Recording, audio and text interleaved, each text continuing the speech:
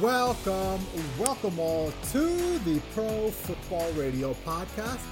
This is your co-host Jay Chima with the pride and joy of Merrimack, New Hampshire, the Puma, and the Pro Football Radio senior contributor Eric Burgess, aka The Burge. Fellas, welcome in. Happy post-Super Bowl podcast. What's happening? Wow. I know I said it last week, and I even tweeted about it last night after the game, and I'm still amazed. I'm amazed that we got here and we got here on time, and it wasn't pretty, but I mean the NFL with its damn the torpedoes approach, they got the full season in. They got the Super Bowl on time. Eye test wise, probably wasn't the most appealing game to watch, but like at the end of the day, like we were able to see a Super Bowl in, the COVID pandemic era, let's call it. So I'm thoroughly impressed with what they put out there for a product this year. Yeah, it's definitely something because, I mean, I know for me personally, at various points throughout the season, I'm like, oh boy, this season's in jeopardy. You get the domino effect of all these positive tests, and they made it happen, and they made it happen during one of the worst surges of the pandemic. So, hats off to them for getting it done and, finishing their season and allowing us to have a champion crown. Of course, yeah, man, you guys make good points. And I think one of the pregame shows had President Biden on that essentially he said next year's Super Bowl we expect to have a full crowd. I mean, everything that's coming out from the government, it seems like by the end of the summer or even end of the fall, we should be all happily vaccinated back to our normal lives. So let's hope so, man. I always say the NFL, they're one of those leagues that no matter what they can do, they'll do to make sure they make a buck. So, I mean, I'm here for it. So I'm happy they got the Super Bowl off and running. But listen, I've always said this, and I'll make this quick, and we'll get into the Super Bowl analysis itself. But I've always said that the Monday after the Super Bowl should be a national holiday.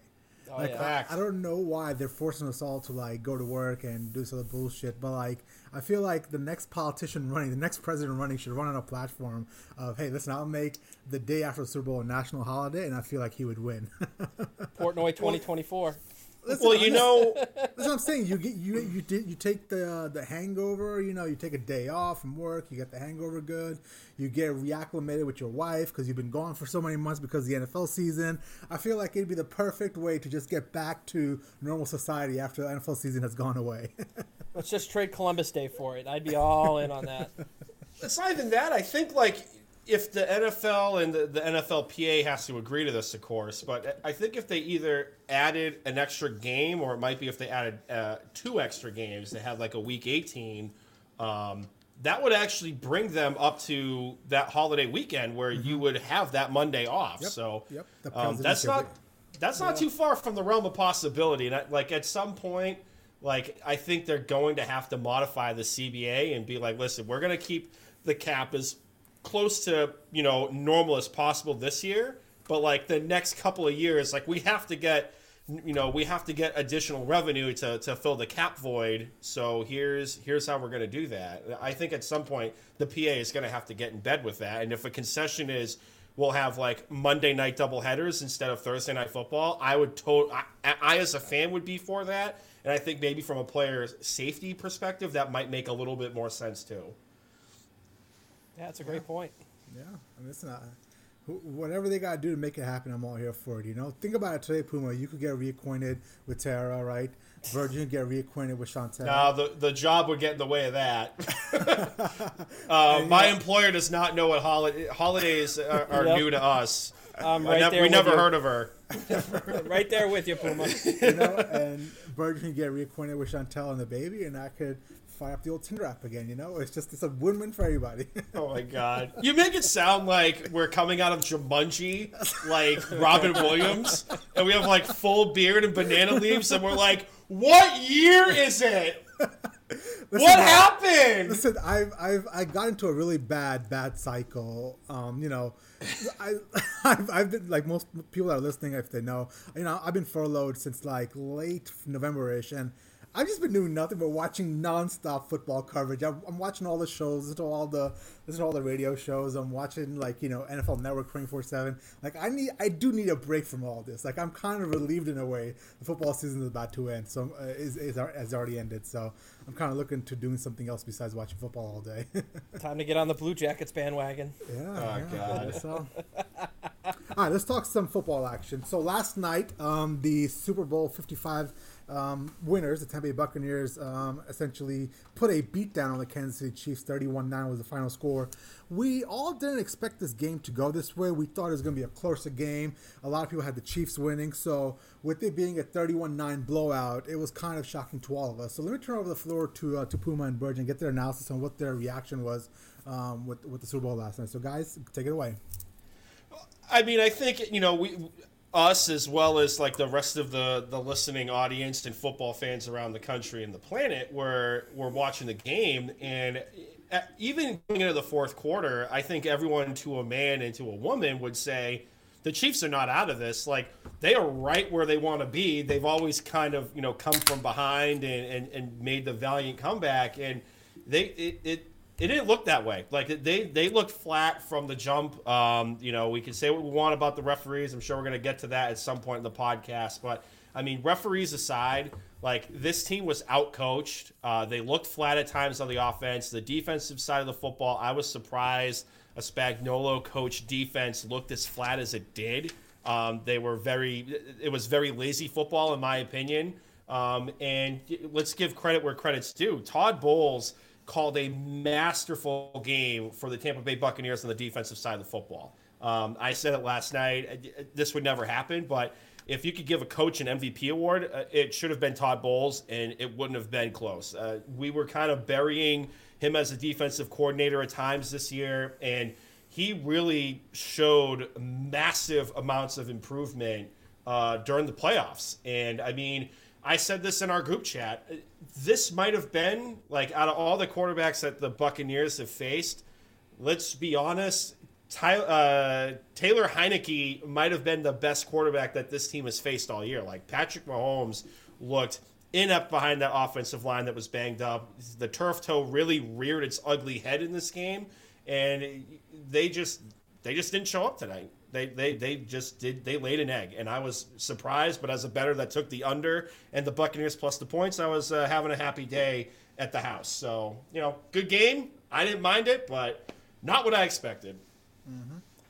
Yeah, I'm right there with you on that. I mean, I completely did not expect a blowout in this Super Bowl. I going up to the matchup, I was excited to see kind of the old guard and Brady, facing Patrick Mahomes in this duel. And it was not that from essentially the beginning. The Chiefs, they looked like they were lost the entire game. You had their punter shank out of his foot multiple times, dropping the snap. I mean, you could just see it going to be their day. You give Brady a short field on bad punts, he's going to make you pay every time. And they definitely got out-coached in this game by far. Every facet of the game, offense, defense, special teams.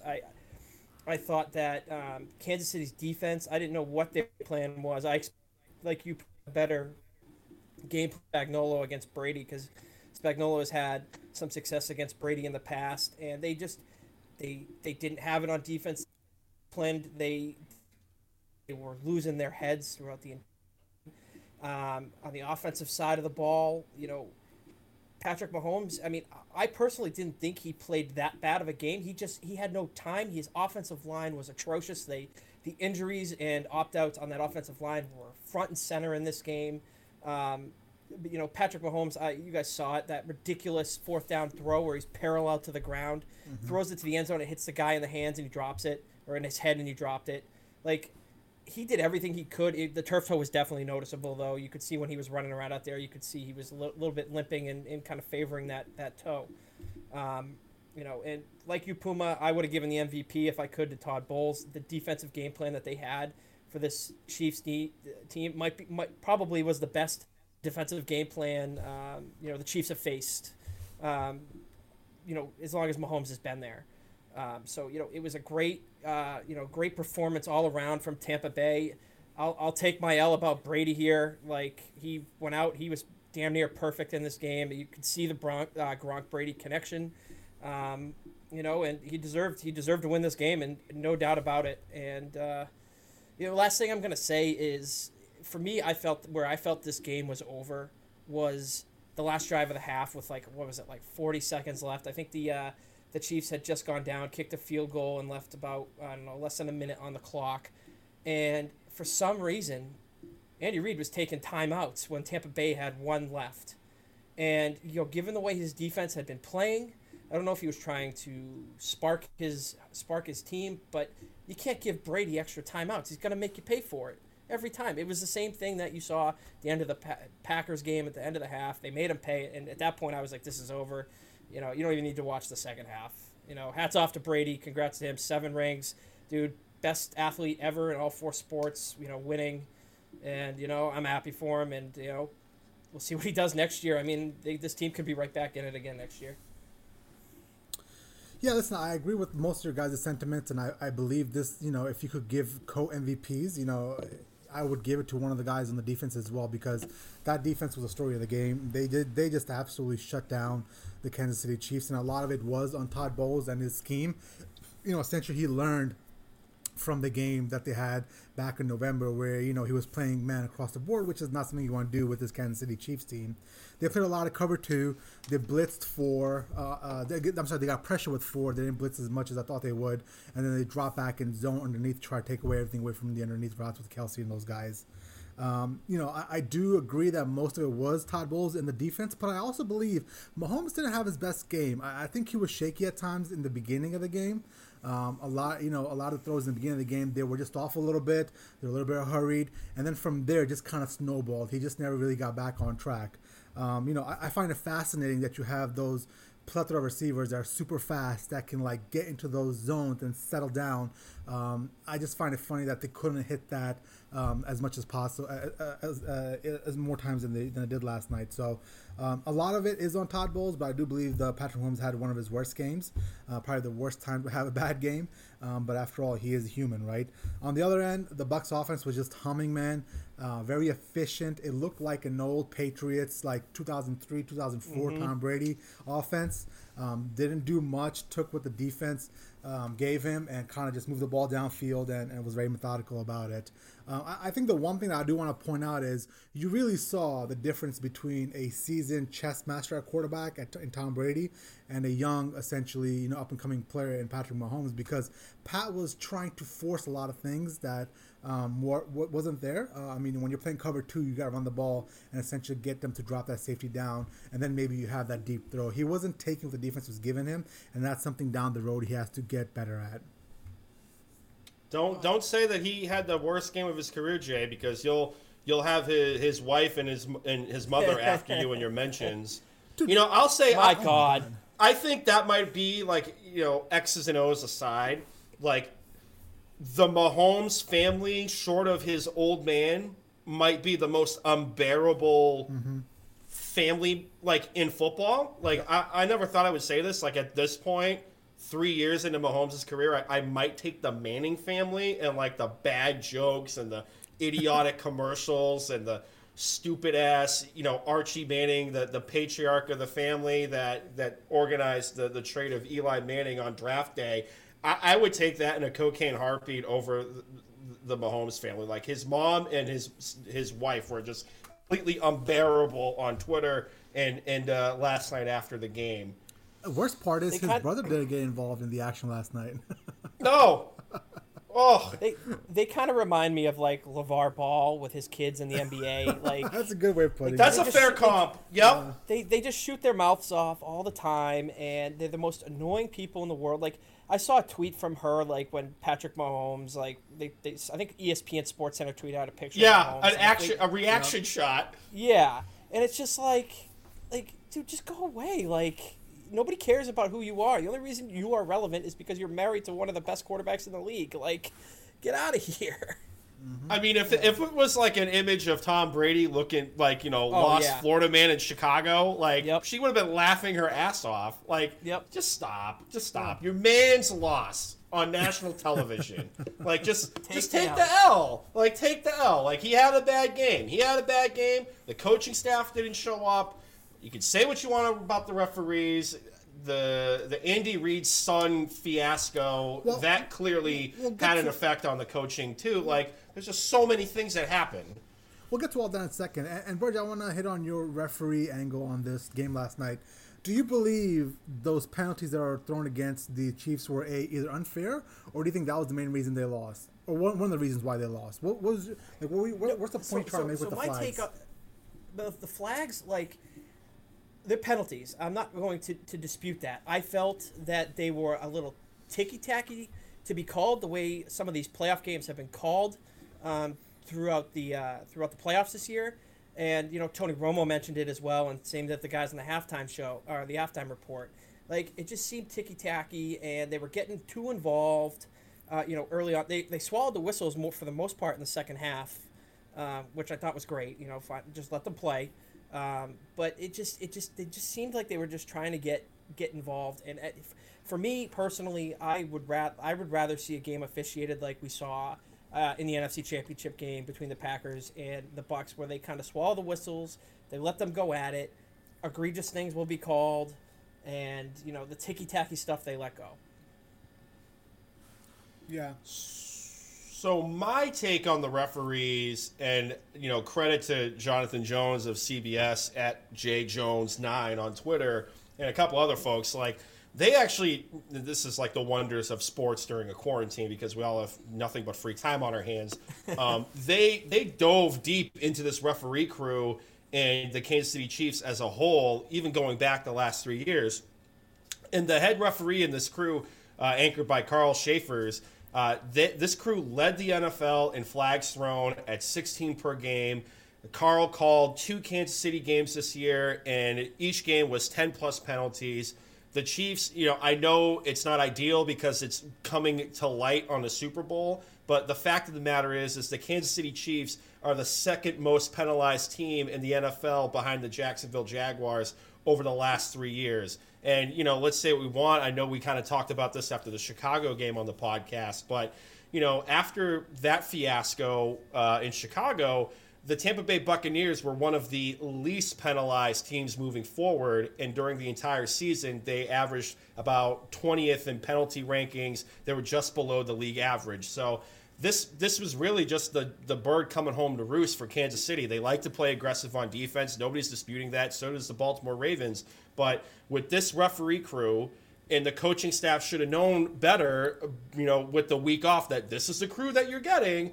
You need to coach your players up and make them understand that this crew is going to throw the flag if they see a hold. Like, it is what it is. You be aggressive, but be smart. I think one of the field reporters, I'm forgetting her name, she even said that coming out of halftime. Like, they said that to the players, and Tyrann Mathieu was having a meltdown on the sidelines. Like, you need to be aggressive, but you need to be smart and stop taking these stupid penalties. And they got called. They got called every time, and we can all agree that they were all penalties, but we just don't like the fact that it came to light during the Super Bowl. No, I agree with you there. And, for me, I wouldn't want the NFL to put a crew that throws the most flags in a Super Bowl matchup. That's just me as a fan, just the way I like the game to be played. I don't like the referees being front and center, especially in as big of a game as was yesterday with the Super Bowl. I'm not disputing the fact that they were penalties. They're very ticky-tacky, and on about the Chiefs. They should have known that going into it. That's on the coaching staff, that they need to cool it with the aggressiveness a little bit, because they know they're going to get flagged for it.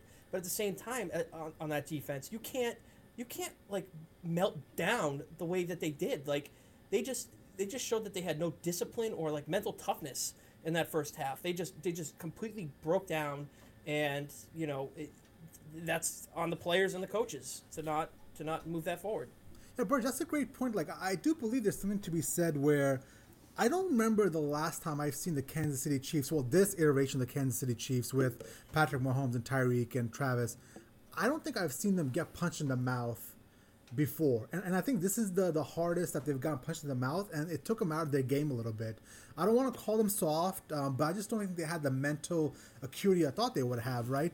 The one thing that's underrated about the Tampa Bay Buccaneers is they are a pads popping team. They're going to come and pop those pads. They're going to put them into your ribs and hit you as hard as possible. And I do believe that they hit that first wave coming out in the first and second quarters, and then they just never adjusted to it. They never adjusted the physicality of the game. No, I mean you could see it on especially Travis Kelce for me. Watch this game was front and center with the imagery of how the mentality of the Kansas City Chiefs was the entire game. Every time he had a bad drop or he got hit and didn't catch the ball, you could just see it on his face. He looked like he was defeated, like they had no answer, and that they were just turtling at that point. And he was hearing footsteps. On a couple of those drops too. Those might have been some business decisions at times. It very well could have, and that's on him, and that's why if you want to talk about the best tight end of all time, he's in second behind, at the highest second behind Gronk. I don't think anybody touches Gronk. He proved that again in the Super Bowl here. Gronk looked good last night. He had 2 touchdowns, and it looks like the season's ending, but he finally was getting into that stride, because on that second touchdown, he actually beat a cornerback, or DB on that touchdown. So he's starting to look like he was getting into his old form again. But this team is going to be absolutely special going forward. The last thing I want to hit on is, what do you guys think was well, let me back up real quick and give the audience a quick rundown of what happened on Friday. So Friday afternoon, there was a report that came out that Andy Reid's son, Britt Reid, who was an assistant coach on the Kansas City staff, essentially hit somebody on the highway with his car. One of the persons that was in that accident is in critical condition, is a 5-year-old girl. Looks like the report says that there was both alcohol and some sort of drugs in the system. So do you guys think that had some sort of negative effect on the game planning or just the energy in general going into this game? I mean, it shouldn't have. I mean, these guys are professional athletes.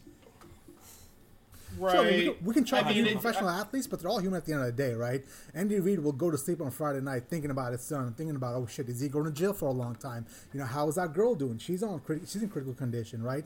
And we wish that our athletes were robotic, but they're not, right? I mean, there's definitely some issues there with the human aspect of things. I mean, maybe for him, I think it affected him, but for that to trickle down to the best players on this team, the players should have said, let's rally behind our coach. He's hurting. Let's rally behind him and get him this win, kind of thing. Yeah. I mean, I think it did. I wouldn't say it's the whole reason why the wheels fell off, the bus the entire game, but I think we wouldn't be accurate in saying it did have an effect. I mean, there were even reports coming out that they didn't even know if Andy Reid was going to make the trip. So if you hear that as a player, that the kind of the rock of the team might not make the trip, and who's actually going to be not calling the plays. I'm not going to take shots at Eric Bieniemy. He does. I personally think he does have involvement in the offense, but who's actually going to be the coach to fill in if that's the case? That's a lot to kind of take in and process. 48 hours before kickoff in a truncated Super Bowl week and everything like that. So I think it did have an effect, but I wouldn't say it was the main reason why. I mean, the Kansas City Chiefs seem to have their issues in the week leading up to the Super Bowl anyways. I mean, they're having a barber come to them for their haircuts, and the guy tests positive for COVID. And, all of a sudden you're dealing with that. So there's another distraction. You didn't hear boo out of Tampa Bay.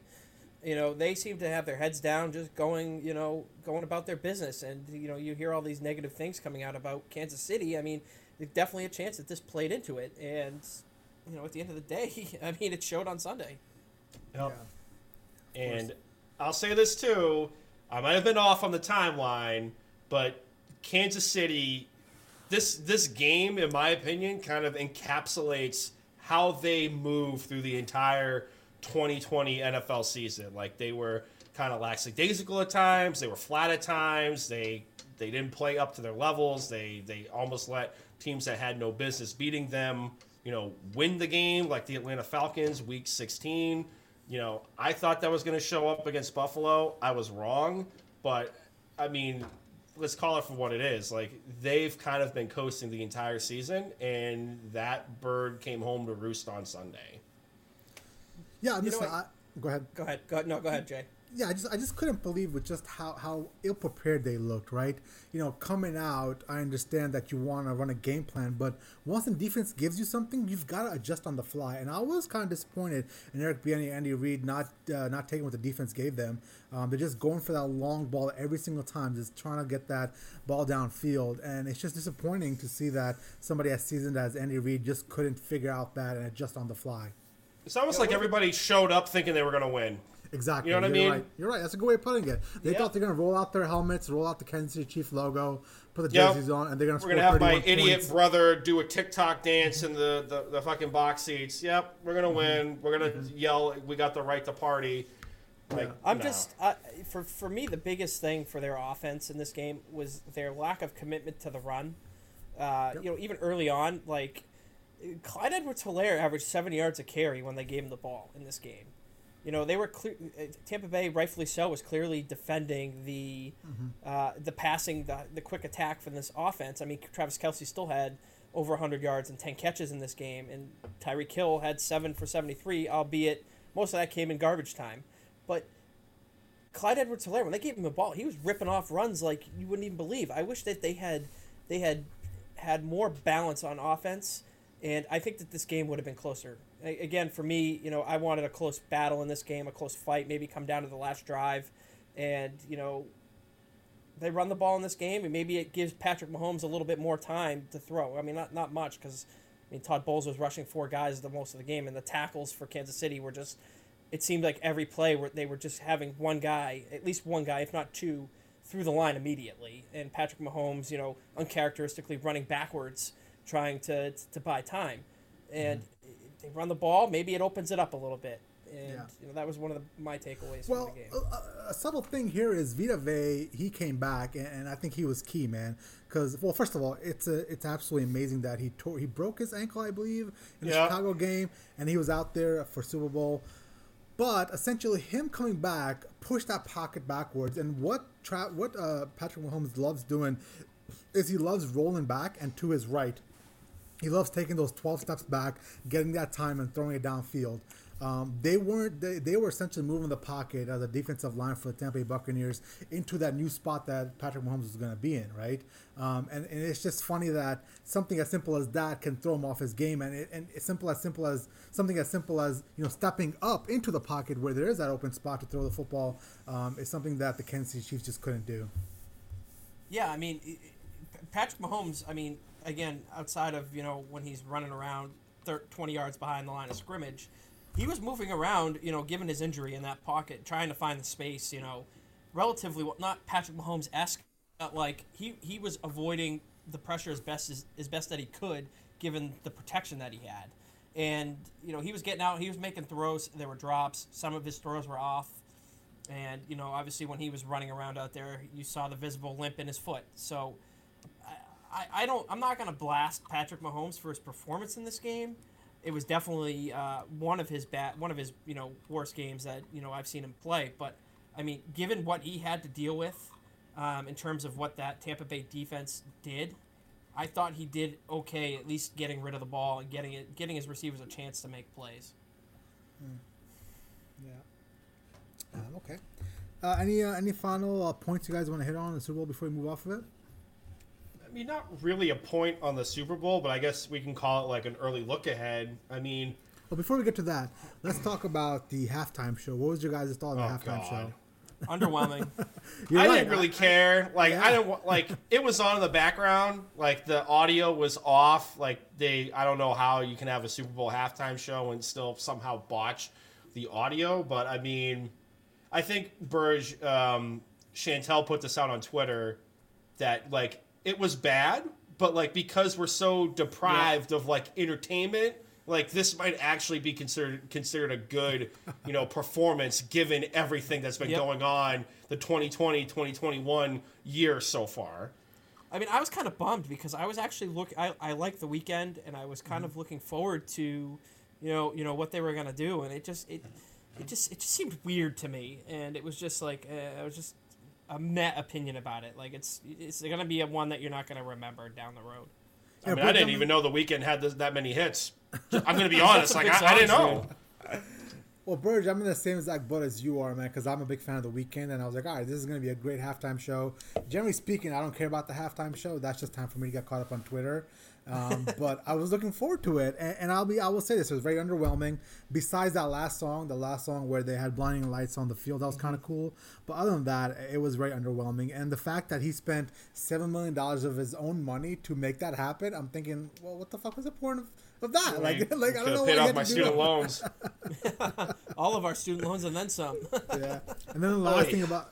And the last thing about that is, I think also the commercials were very underwhelming as well. I think the only one that stood out for me was that Shaggy, It Wasn't Me. That was good. That was the best one. Other than that, I mean, I think for the most part, it was just whatever.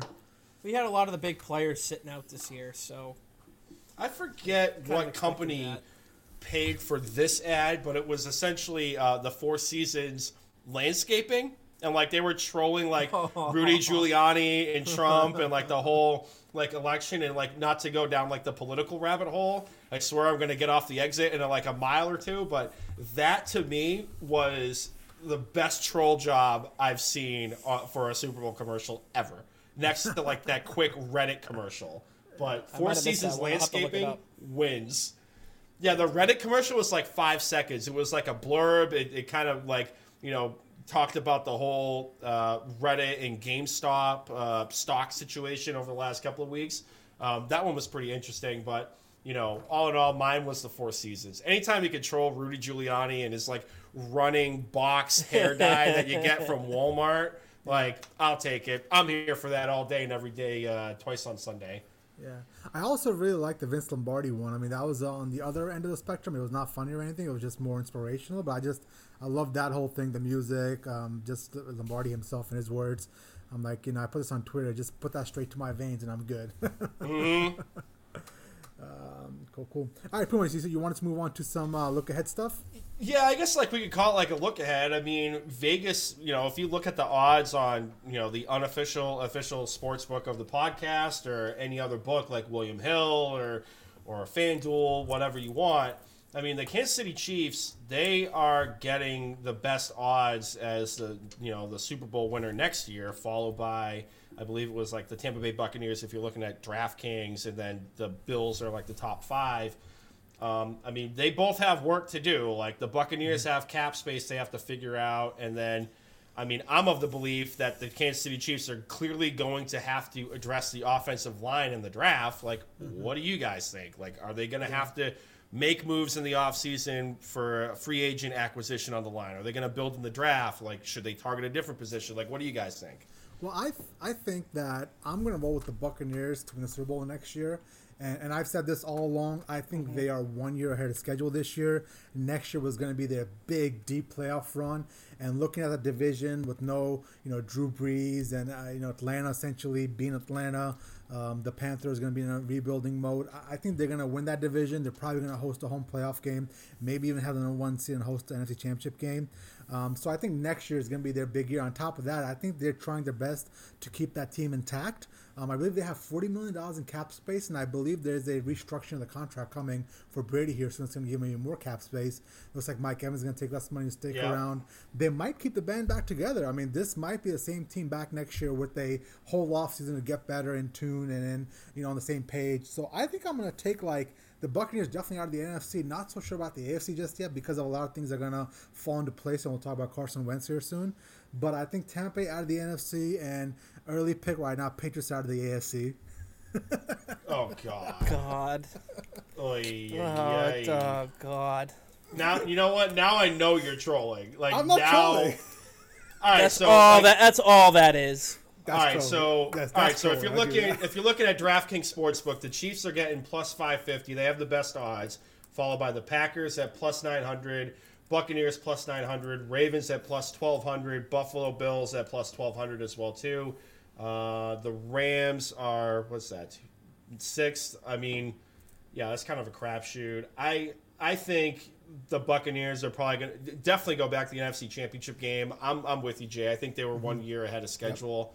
Yep. The Chiefs, they're going to have to figure out that offensive line. I think they're going to have to trade. I think they're going to have to get a little dynamic with the cap because everybody's getting paid next year. I think you're going to have to do it in the draft. I don't think they're going to get dicey and start trading up to get people.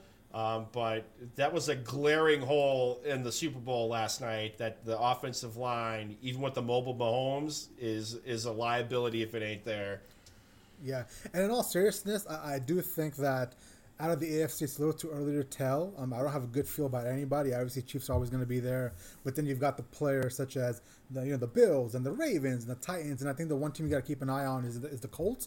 I mean, they have essentially a great situation there with a great roster, and if they somehow land Carson Wentz, which we'll talk about here in a second, they could be a player out of the AFC as well.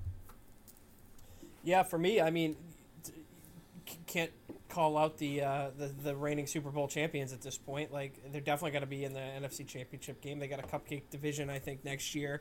Like you outlined there. I think it was Jay. And a key small thing, not to cut you off there, is I realized they're a wild card team this year, meaning they don't have to go up against the big dogs like the Packers and the Seahawks next year. Like, their schedule next year is cake. Mm-hmm. They're going to have a cake schedule, and they have a cake division, depending what, the Saints do. I still think they're going to be the best option, but they're in cap hell, so who knows what the hell they're going to do this offseason. I like the Rams, with what they did getting Stafford next year. That's going to be a very intriguing team to watch. Coming out of the NFC, and then the AFC, it's hard to discount the fact that Mahomes is going to be this bad again next year. They're going to be right back in the thick of it. I'm with you about the Colts. If they get the quarterback, they're going to make a deep playoff run. So, it's going to be very interesting to see next year and how each of these teams manages and with the reduced cap. I'm really looking forward to seeing the dominoes fall on all that. Mm-hmm. Yep. All right, let's move on to Carson Wentz, our last topic of the day. And reports came out over the weekend via Adam Schefter and other industry reporters saying that Carson Wentz is on the trade block and the Philadelphia Eagles are shopping him hard. We should expect a trade sometime this week, essentially moving him out of Philadelphia. It seems that Indianapolis and Chicago are the front runners, and it seems that Carolina might also be in the mix. So with that being said, fellas, where do you think Carson Wentz will land, and will he make a direct and immediate impact that a la Tom Brady made for the Buccaneers this year? And I'm not saying they win the Super Bowl with whichever team he goes to, but will they have some sort of immediate success with Carson Wentz coming into that team? All right, Burge, you bat lead off because I've been hitting lead off the whole time. you got lead off. You can't be the senior contributor if I'm leading off the whole time. Well, I know I'm gonna agree with you 100% on this, Puma. You've been saying it since Wentz got benched. If he goes to the Colts, that's a match made in heaven. Mm-hmm. With Puma's lover there, Frank Reich. We all know how much he loves Frank Reich. I do have a shrine. You do have a shrine set up there. Why do you love Frank Reich again so much? What was it? Is it the Bills thing, or is it just something? So not to go down this tangent. Well, no, because I really don't know why you love him so much. I honestly think because of how he came about that job in Indianapolis. I mean, let's be honest. Like, Josh McDaniels left Indy at the altar. Like, he left them high and dry, and Frank Reich was kind of thought as the afterthought. And then just how he was able to handle the Andrew Luck retirement scenario when they were a Super Bowl caliber team. I honestly think that if Andrew Luck played that season, I think the Colts would have gone to the Super Bowl. He finally had that offensive line. He had that offensive-minded coach, in Frank Reich, in his corner. And he retired because of various injuries and stuff like that. And God bless him. But just how Frank Reich handled that, how he carries himself with the players, he understands it from being a former player. And, I kind of have a respect for him from, the Buffalo Bills era, like, what I grew up in with, in the 90s. So, yeah, all those things being said, but mostly because of how he handled the Indianapolis Colts situation, especially with, let's call it for what it is, drunk Jim Irsay. You know what I mean? He's kind of like, he kind of has like that pastor quality to him and like the even keelness to the off the cuff, recovering addict, and God bless it. Like, I'm not trying to put down Jim Irsay for having problems. The guy's trying to work through his issues. He clearly has. He hasn't had anything come up like he did a few years ago on the news with getting pulled over with the DUI and a bunch of pills and all that crap. He's bettering himself. He seems to be in a great place, but it's still the Irsay family. Like, you can go back in the annals of NFL history and just look at Jim Irsay and his dad, and it's a goddamn clown show. So, yeah, I like the even keelness of Frank Reich and all that. Okay, so long way of saying I like his peen, but that's fine. Whatever. Okay. If that's what you take away, fine. Okay. All right. Before I was so rudely interrupted here to talk about Brandon loving Frank Reich's peen, the only place that Carson Wentz goes to where I think he has an absolute immediate impact is Indianapolis. Mm-hmm. That roster is ready to go. They're missing a quarterback. And it's kind of a similar situation for me that Tampa Bay was in, when Brady went down there. That team was very talented on both sides of the ball, and they were missing a efficient and a quarterback who didn't turn the ball over 30 times, to hit success. So he goes to Chicago. I mean, Chicago. I don't know how they make that work with their cap. I know that they're up against it anyways. There, and I just something rubs me the wrong way about Chicago. I was a believer in them early in the year this year, and they just let me down. So I'm just like I'm out on that team, going forward, and I'm not ruling out the fact that Chicago's going to bring Trubisky back, and then it'll just further justify my feelings about them. Hey, Trubisky could be a Patriot then, right? Hey. Yeah, well, anything's better for the Patriots than what they have. So we've talked about that ad nauseum. You say that now, and then you have a Trubisky 3-pick game. Yeah. Well, I think so. I'm a little conflicted on this because all the reports seem to say that the Colts are the lead dog in this, but it seems that Chris Ballard is not going to overpay for him, right? And it seems that the Eagles want a Matthew Stafford-esque package for Carson Wentz, which is absolutely ridiculous. Yep. So I don't think that the Colts are going to overpay for his services. I do believe the desperation that comes with the Chicago Bears situation and how the coaching staff might be on their last straws here. I think they might overpay just to salvage the situation. So if I had to guess right now, I think maybe the Colts aren't going to overpay, and maybe he might land in Chicago. I'm gonna go with Indianapolis. I think it's really Indianapolis or bust. I mean, we can talk about 3 teams. Like, who's the third team? It's almost like WCW Bash at the Beach.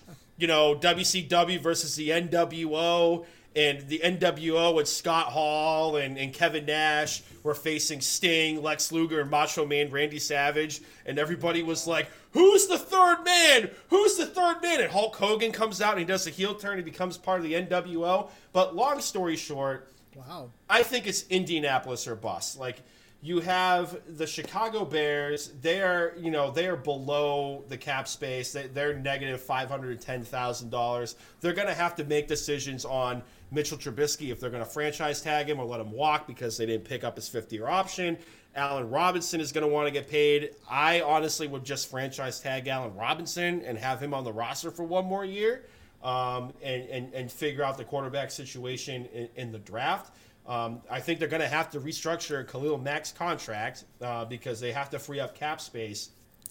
But with all these reports coming out, it's almost like Philadelphia's boxing themselves in a position where they are going to have to trade Carson Wentz. And I think the team that waits the longest and has the market drop is going to be the guy that walks away. Because at some point, you're going to have a meeting of the minds. And, Jay, we talked about this on our drive to New Jersey on Friday to put the Super Bowl bets in. Somebody has to go. Somebody has to go. Like, you have the Jalen Hurts situation and you have Carson Wentz. And they keep saying they don't want to move off of Carson Wentz unless they have the right offer. But we all know that if the Eagles go 0-2 with Carson Wentz next year, everybody on WPI for Philadelphia Sports Talk is going to be calling for Jalen Hurts to start. It's going to be a shitty situation the entire offseason. Jeff Lurie boxed himself into the situation with Howie Roseman, and they're going to have to figure out a way to get out of it. And I think Chris Ballard is going to play a cool hand. He's going to wait for the market to drop, and he'll just offer a first and maybe a second-round pick, if that. because they have the cap space, but like all these other teams don't. So I think it's Indianapolis as the leader in the clubhouse. I think the media is just trying to drive up the market for the Eagles at this point. I think that the asking price for the Eagles 2 first-round picks for Carson Wentz is That's not absolutely even on planet Earth. Like No, that's insane. Like, I would equate Carson Wentz's value more so to the Rams trying to get out of Goff's contract. I mean, it's not their Carson Wentz is a better quarterback in my opinion than Jared Goff, but like, am I going to give up, like, as a Patriots fan, would I give up 15 for Carson Wentz? No, I'm not doing that. Not with that contract, and, you know, not with the glaring needs that the Patriots have. Like, if we're talking, like 30 or 31 in the first round, then you know, you can have a discussion about it. But, like, as far as I'm concerned, like, that asking price is so asinine that they're not even going to get close to that. And if they do, the team that gets him is going to get laughed at. Yeah. I mean, listen, the quarterback market's hot right now. People are paying out the ass, and what we saw happen between the Rams and the Detroit Lions, it might factor into this. And it looks like the Eagles are trying to get that 2 first round, which is not going to happen. But no, it's just crazy, man. It's just crazy what it takes nowadays to land a quarterback, and that's why it's so, you know, insane that, you know, and not to get back to the whole Patriots thing. Like, I just don't understand how we're going to end up finding a quarterback with how competitive this quarterback market is right now. So, like, to build on the quarterback conversation, right? Because there was Carson Wentz news today, but there's also been underlying rumblings of Sam Darnold may or may not be available at the right price. Mm-hmm. You know, who are you trading for? Are you guys going to trade for Carson Wentz, who he's got that albatross of a contract. He's got the injury history that everybody likes to cite, and I'll be the biggest defender of the injury history, kind of. Or you could go with Sam Darnold, who everyone may or may not be banking on he might be better of a football player because he broke away from Adam Gase. Like, what premium are you ready to pay for? Well, I would love Sam Darnold on my team because I am not a firm believer in Carson Wentz. I think the guy is always hurt, and my biggest thing in the NFL is, you know, availability is one of your abilities. On top of that, you know, it seems like his contract is going to be a major issue to whichever team he goes to. So you got a young quarterback in Sam Darnold, who obviously hasn't had 2 good years just yet, but there is some hope there. He has the raw talents to be a good NFL quarterback if he's in a good system. On top of that, you get him for 2 more years before you even got to look at his contract. So he's cheap, he's young, you take a flyer on him. I'm sure he's going to come at a much lower cost than Carson Wentz will. So I think Sam Darnold seems to be a better answer here. Mm-hmm. I agree with you, Jay, pretty much on everything that you said there about Darnold. Look at that. Darnold has been hurt too.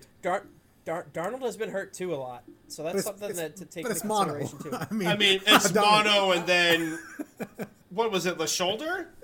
Yeah, I think it was his shoulder. Yeah, I think it was your. Yeah, it was mono. It was the shoulder this year. Who the hell gets mono? I don't know. People that lick doorknobs.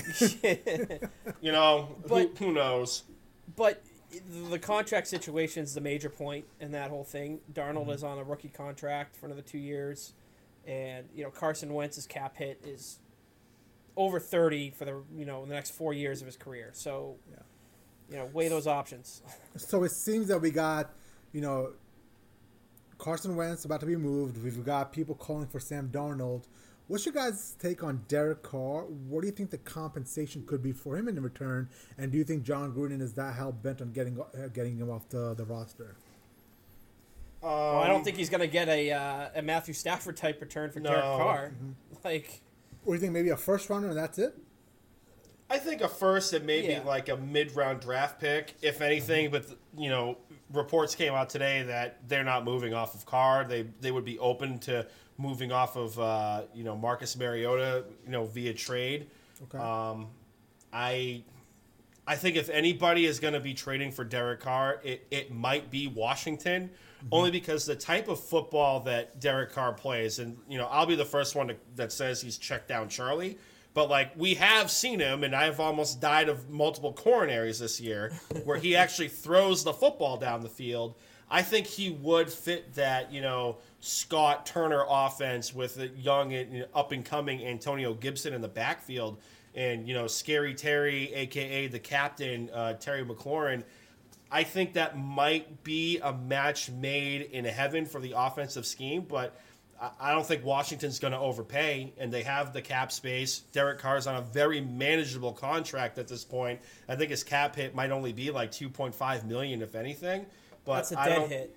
The dead hit, but like I don't think Washington is going to overpay. Like they're not going to part ways with the first round draft pick for that. Well, see, I think that given Marcus Mariota's situation, I think that the team is more likely to move on from him. He doesn't have a dead cap hit. No. You know, if the Rams decide to cut him this year, so I think that's going to be a potential thing that teams are going to see. And I'm not sure of the Raiders' cap situation, but you know, are they going to pay almost $11 million for a backup quarterback? Probably not. So I think there's more of a chance that Mariota's going to get released by the team, unless some team is going to pay a very minor return for him. You know, restructure his contract and re-sign him to an extension. I think that's more of a possibility than Derek Carr getting moved. Right. Okay. And then who else is out there? Who else is out there that's going to be a potential? Is that basically it, right? Because if Deshaun Watson is being, he's not going to move that, in my opinion. But I don't think he's going to be moved either. So you got him out there. You got Kirk Cousins. Like, I mean, I haven't heard any updates on that, but you've heard a few rumblings about Kirk Cousins moving. Mm-hmm. You know, if that happens, you know, to San Francisco, like at least the last time I saw it, you know, then Jimmy G ends up on moving, and then if let's just say Carolina ends up with, you know, Carson Wentz, then Teddy Bridgewater ends up moving. Yeah.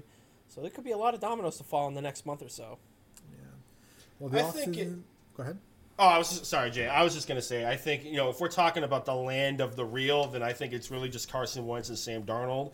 Mm-hmm. If we're talking, you know, bizarro world, then obviously Deshaun Watson's in that category. I don't think they're going to move off of Jimmy G. He has a very manageable cap situation on his contract. I mean, if you're going to trade for Kirk Cousins, they're almost the same player, right? So like you're gonna take on more money at this point on the cap and give up a draft pick for Kirk Cousins just because he was with you in Washington when you were I think he was the offensive coordinator. Like to me, like that doesn't make a whole lot of logical sense. From what I heard, and this is just pure speculation, apparently Kyle Shanahan sees that same exact scenario that you see as well. They're kind of the same quarterback. However, Kirk Cousins missed one game in the past 3 years when Jimmy Garoppolo has missed 23 out of the 48 or whatever it was. That's one of the biggest things for Kyle Shanahan is the fact that he just can't trust that Jimmy Garoppolo is going to be out there on a daily basis when, you know, he hasn't started 47% of his games over the last 3 years. That might be the angle. Who knows, right? Yeah, true. I just think it's going to be very interesting next month before free agency opens with the amount of people that are going to be moving. Just if not only for the cap situation for a lot of these teams. Yeah.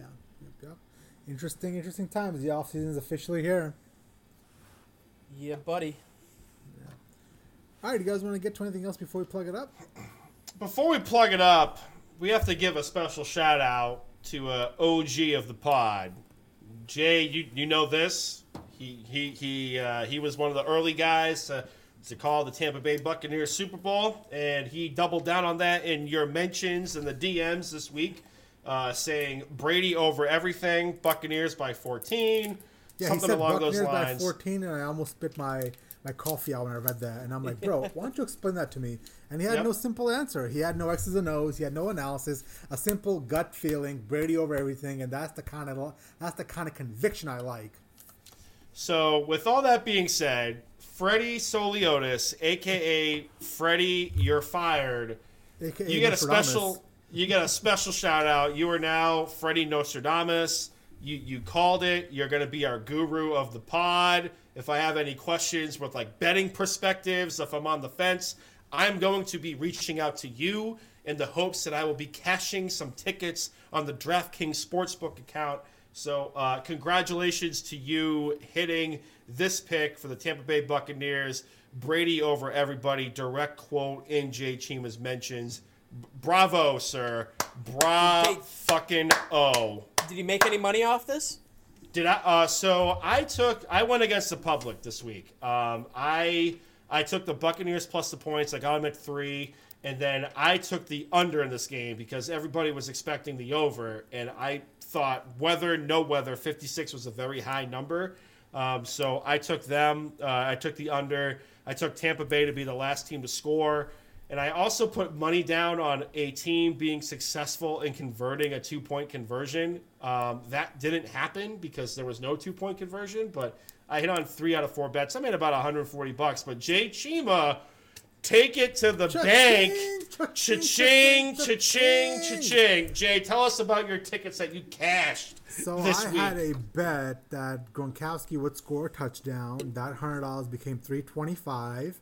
I also had a $10 bet that I put in like a month and a half ago saying the Buccaneers are going to win the Super Bowl. I liked the odds. And I was like, $10, whatever. That paid out 150-ish. And then I had a couple of small bets. I think in total I hit $600 this weekend. I was pretty excited about that. Yeah, nice. I walked away with, was it $597, $594, so rounded up $600. I'm happy. I put $110 in from the beginning. From week 1, and now I got $600, so not bad at all.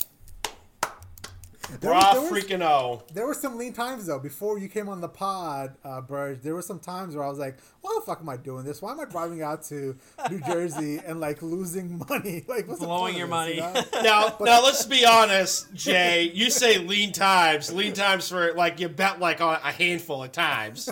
You know what I mean? Like, after the first week, I'm done. I'm not doing this. I'm burning a pile of cash. I'm not doing this. I'm over. And then, like, halfway through the season, all right, Brandon, let's make a trip to New Jersey. I'm not putting anything else in. I would have reacted the same way, and I would have done the same thing as you, Jay. I would have said, like 2 weeks later, I would put my money on the line again.